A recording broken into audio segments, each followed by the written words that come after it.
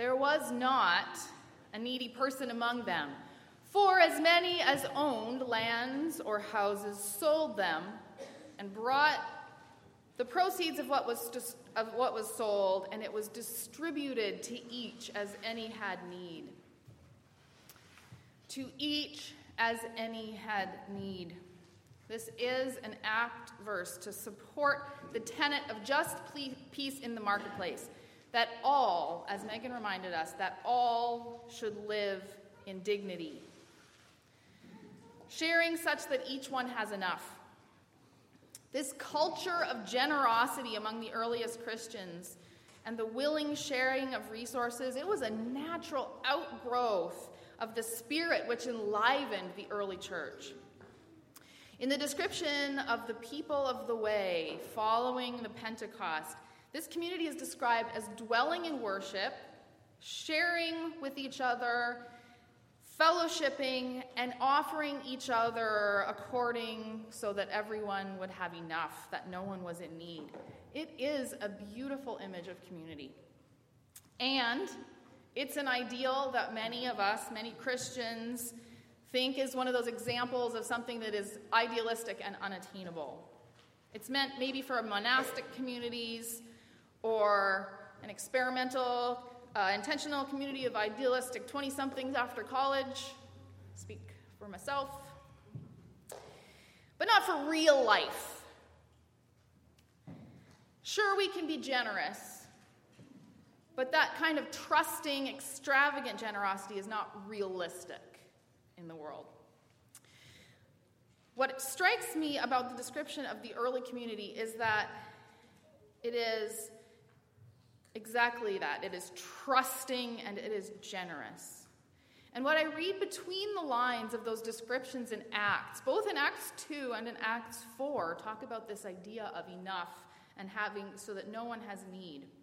Sharing out of abundance. To me, this sounds like a description of a community that is practiced in discernment. Both personal discernment and communal discernment. Personal in that asking that question, how much do I need? What can I let go?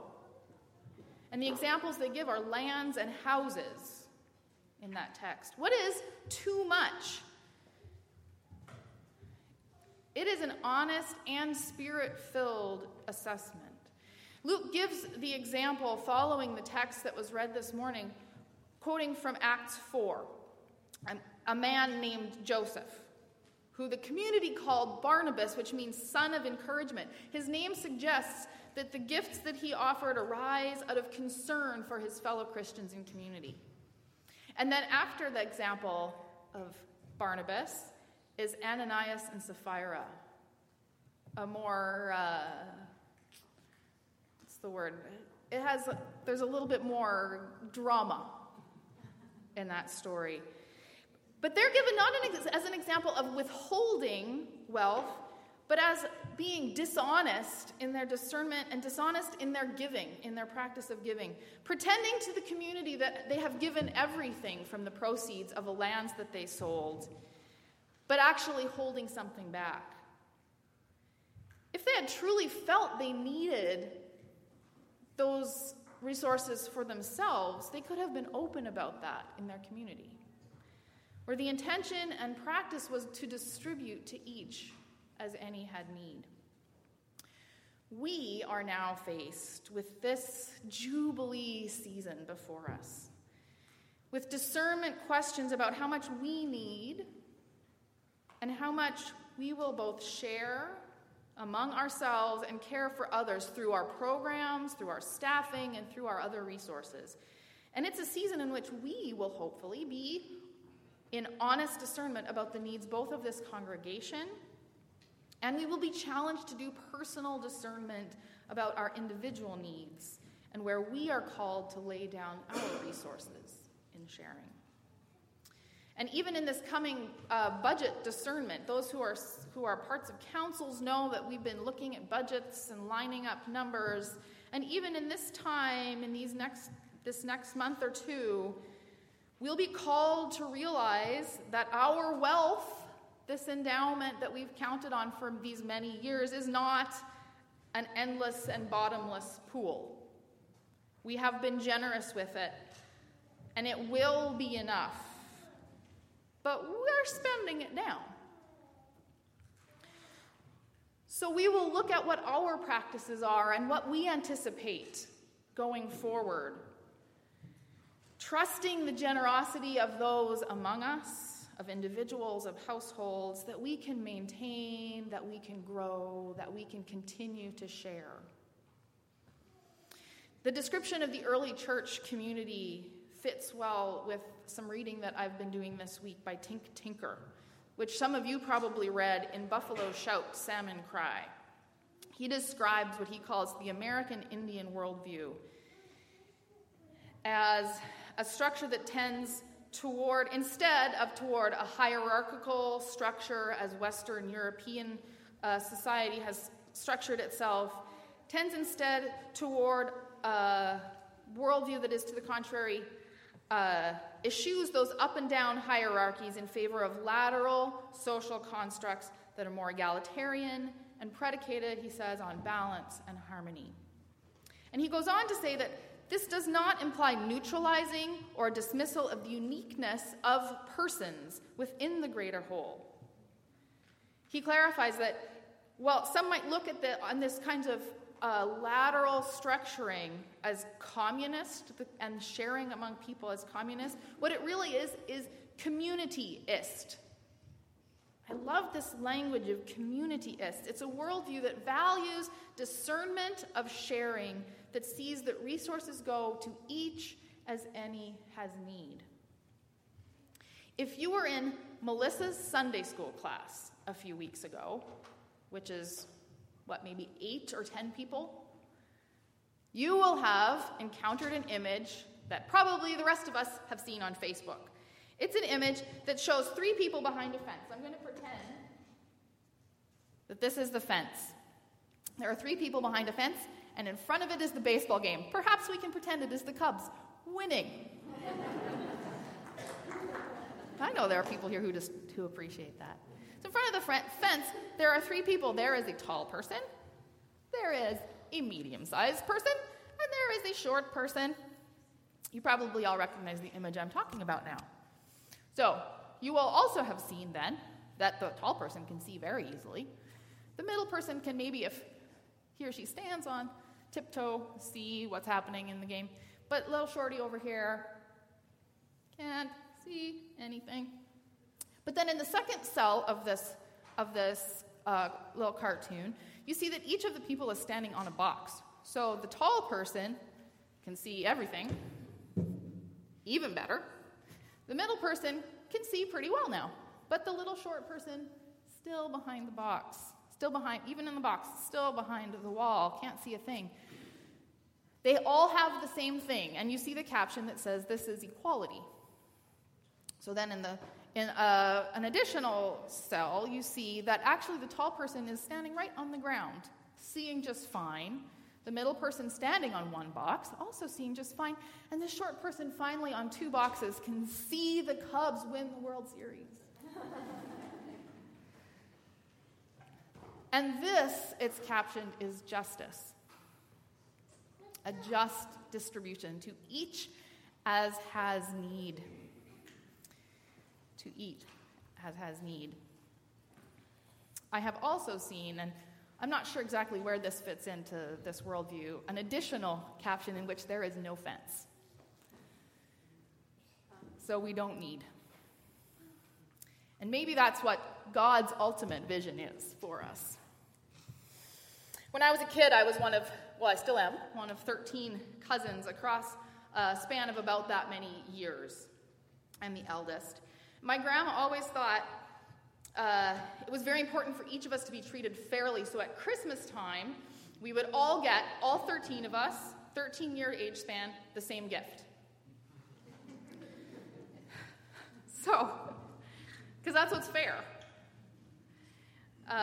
Invariably, it meant we got something pretty generic or useful. And it's not that I can't appreciate socks or pajamas or when you're a sleeping bag. But it's not, and I understand that for my grandma, there's also an element of what's easy, because 13 is a lot of kids. But it was also impersonal, and it didn't really take into account the needs of each of us. I already had a sleeping bag. Perhaps some of us have heard the expression, when you are accustomed to privilege, equality feels like oppression. And it seems like on the internet, nobody can figure out who to attribute that to. I look. But maybe it's also true that when you're used to equality, each of us standing on the same box, when you're used to equality, justice feels like oppression.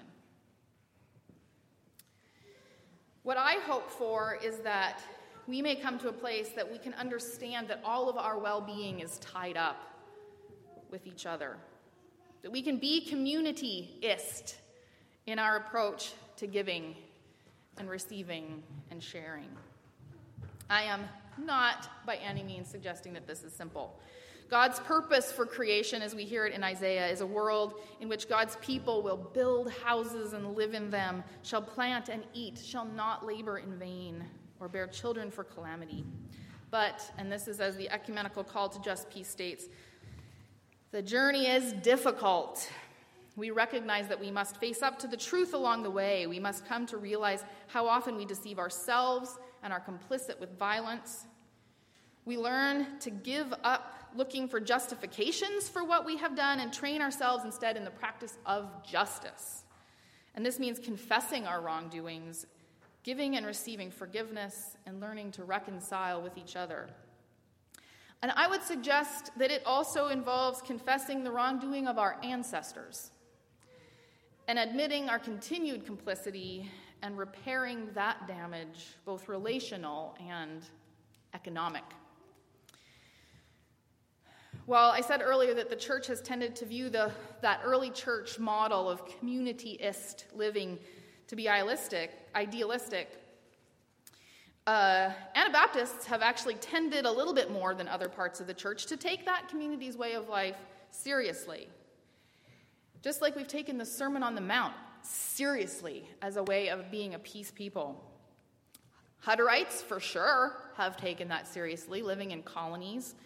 And Mennonites have, in their various travels around the world, also sometimes lived in colonies, aided each other with mutual aid and sharing, have continued to support mutual aid organizations and service, and dedicated themselves throughout the world. But historically, we have rarely thought at what cost our shared wealth among us Mennonites has come at the expense of those among whom or on whose land we have settled. We have shared among ourselves, plowing the fields and scattering and counting on God's blessing for our community, while communities around us grow in poverty and in resentment. My ancestors in what is now the Ukraine settled indigenous land because they were invited by a government and became very wealthy in comparison with their neighbors and insular. And the pattern repeated itself in Paraguay and throughout Central America when Russian Mennonites moved to those places. And while farmers, my ancestors in Saskatchewan, didn't build colonies, they certainly farmed and built on land where indigenous people had lived and made their living. And we here in this worship space, and we name it and claim it, that we are worshiping on land belonging to the Duwamish people. So how can we take a page out of both the Acts Church, discerning the true nature of what each of us has need, and giving to each as each has need, and of this American Indian, non-hierarchical, communityist vision? Among the suggestions of what to do with our collective wealth, of our properties, of our endowment, has risen this idea of reparations. So if you participated, and I know many of you did, in the conversations about what we'll do with as we plan our campus, and if you've been around for a while, you'll know that we have some holdings here and with the MVS House on Capitol Hill. One of the ideas that arose that we were invited to respond to was this: if SMC sells property, a decision will need to be made with regard to the use of the funds realized from the sale. SMC is embarking on a 2-year Jubilee process starting this fall. Campus planning team recommends that decisions regarding the use of the fund realized from the sale of property be considered as part of the Jubilee discernment process. And the CP team also recommends that as a part of this Jubilee process, consideration be given to reparations, returning money or land to the people to whom the land originally belonged. One of the notions that arose in the group where I was gathered was that, it went even further, was that ceding decision-making about our resources, that would truly be Jubilee. And Acts 2 is a Jubilee text. That description of the Spirit-filled church, that is written by the same author that wrote Jesus at the beginning of his ministry, standing up and proclaiming release. This is a natural extension of Jesus' Jubilee message. I watched a short film this week called Reserve 107 that talks about the land in Saskatchewan where my ancestors settled. It's the story of a landless band, the Young Chipewyan, who, like the Duwamish, are not officially recognized by their government. But in 1887, the government of Canada signed a treaty, Treaty 6, with the Chipewyan, creating Reserve 107 so that their band would have land at Stony Knoll, Saskatchewan. It was miles down the road from where my parents now live. But in the 10 years that followed, the Chipewyan could not, they tried their hand at farming, they couldn't quite make it, they scattered, and so that land was sold out from under them, sold to Mennonites, sold to Lutherans, possibly to people that I am related to. So, almost 100 years later, some of the remaining Young Chipewyan of that tribe, they went to the municipality of Laird, Saskatchewan, to state their claim. They went with trepidation, fearing that they would be rejected. They weren't. And what began then was a 30-year conversation between themselves and the Mennonite and Lutheran settlers, the descendants of those settlers, and MCC Saskatchewan got involved.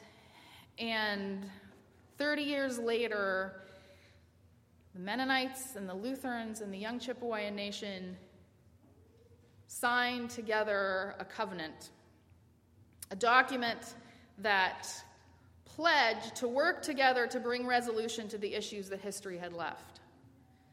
And together, they continue fundraising toward lineage research for the Chipewyan and to buy back land, but not let the Canadian government off the hook for that financial responsibility. These folk are still working out of the discernment of how to distribute to each as has need, and they're doing it together. We, standing on the land of the Duwamish, are not in quite the same situation. The population of the Seattle metro area is 3 times the population of Saskatchewan, the whole province of Saskatchewan. But what I find in this story is hope for relationship, hope for open hearts, hope in covenant and in a commitment to just peace in which all will live in dignity. May our discernment of just peace for ourselves, for our congregation, be one in which we seek the dignity of all, and in which we are open-hearted enough and generous enough to share with each as any has need.